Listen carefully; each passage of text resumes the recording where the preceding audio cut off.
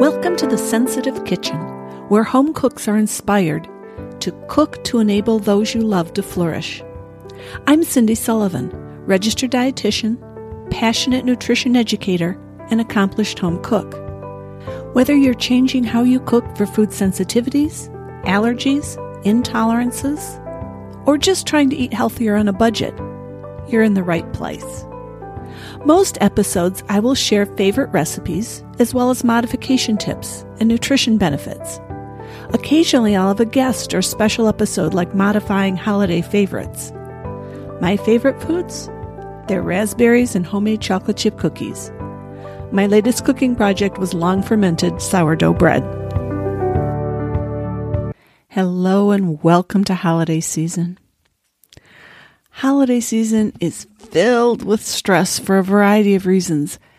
And when you add cooking for a variety and multiple food sensitivities or allergies or intolerances for that, it becomes even more stressful.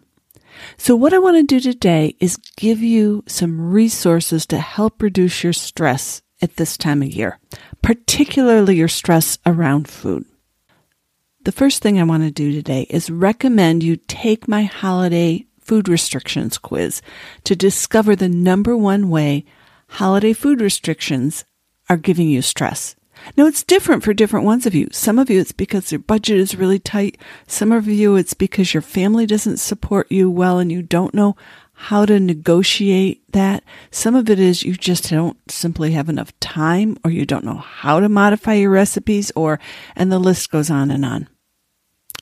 So I have some very practical tips for you. When you take this quiz, the results will give you some practical tips and what do you want to do and how can you manage that holiday stress.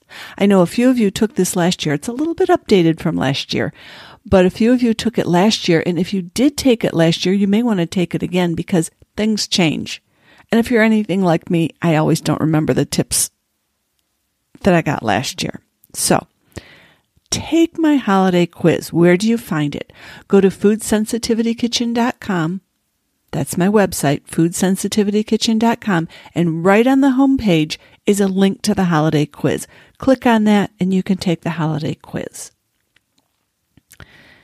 The second resource I want to give you today is last year's podcast episode. It's episode 040. So it's episode 40 on holiday food stress. And it's about navigating holiday cooking in your home and at someone else's home. It's a short episode. It's only about 11 minutes. Put it on while you do the dishes or fold the laundry or take a quick walk for stress relief. And I think there will be some practical tips you can take away from that. The third recipe or resource I want to give you are recipes from the first year's podcast on holiday cooking. It's 008. And there are delicious recipes sent from a wide variety of cooks who have been cooking for multiple food sensitivities for a number of years. For example, there's a West African sweet potato nut butter soup that freezes beautifully. That's from Stacey Francis. There's a gluten-free banana bread from Marina Nev. And don't forget the gluten-free sugar cookies that are also vegan from Marlana Boyer. Those are crowd pleasers. And talking about recipes, many of mine work wonderfully for the holidays. For example, if you need a snack, I've got a marinated mushroom recipe coming out next week that is perfect. There's also maple roasted pumpkin seeds or pepitas with cranberries that are a great crunchy, savory, little bit sweet snack that contain no nuts. And then there's some sweet treats. The easy one is fudge.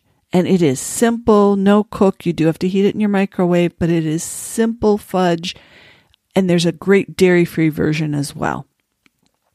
And if you have a little bit more time or have somebody who adores homemade marshmallows like I do, the marshmallow recipe on there is phenomenal for this time of year. In addition to snacks and sweet treats, there are some good make-ahead meals for your freezer, like chicken over root vegetables. and gluten-free meatloaf. Or if you're really budget conscious, as I know many of us are this time of year, there's lentils and tomato sauce over rice, episode 13, or Tuscan white beans.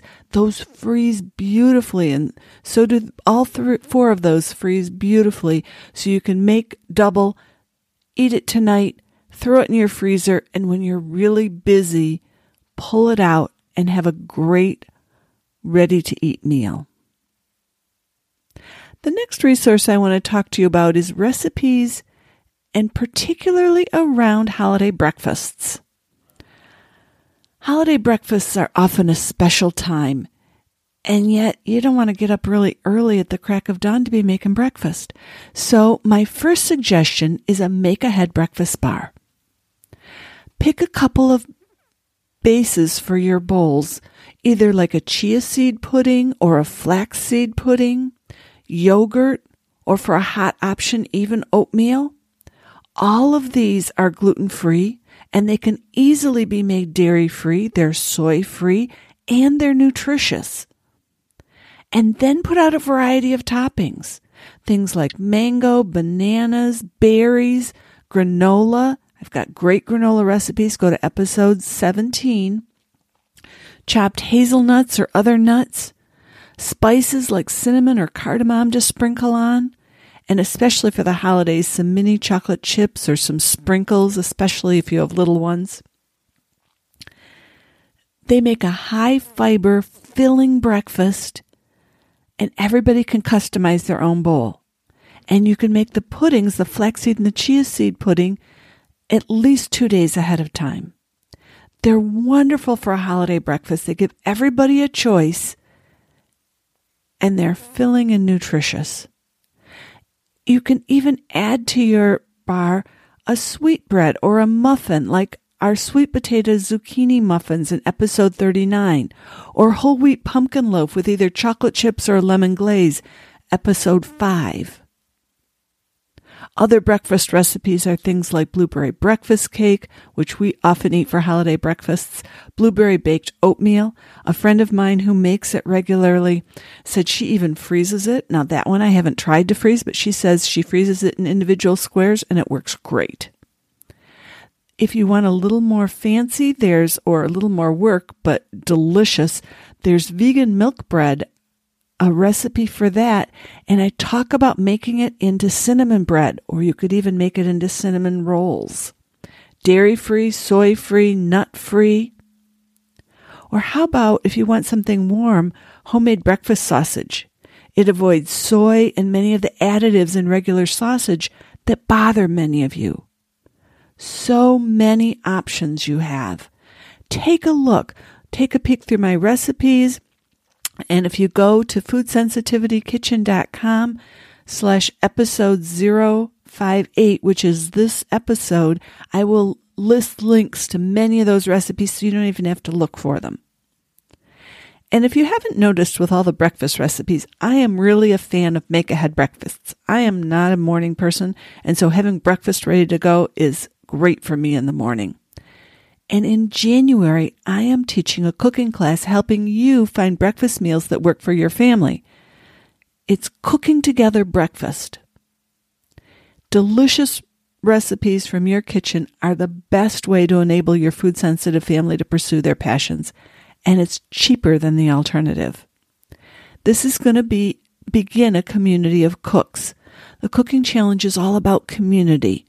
We're in this together. We'll be at different stages of our journey. We may be cooking for different food sensitivities, but we can help and encourage one another. And surely someone has a favorite oat milk or almond milk or pistachio milk or some kind of alternative milk that might even help you. You actually need to taste the recipes, and I understand this. And so during this week, you're going to be doing a lot of cooking of breakfast. There will be some dishes you might want to enlist help. But you're actually going to make a recipe, have your family try it, maybe modify it, come back. We'll have several Q&A sessions. And to learn more, go to my website, foodsensitivityKitchen.com/cookingtogetherbreakfast.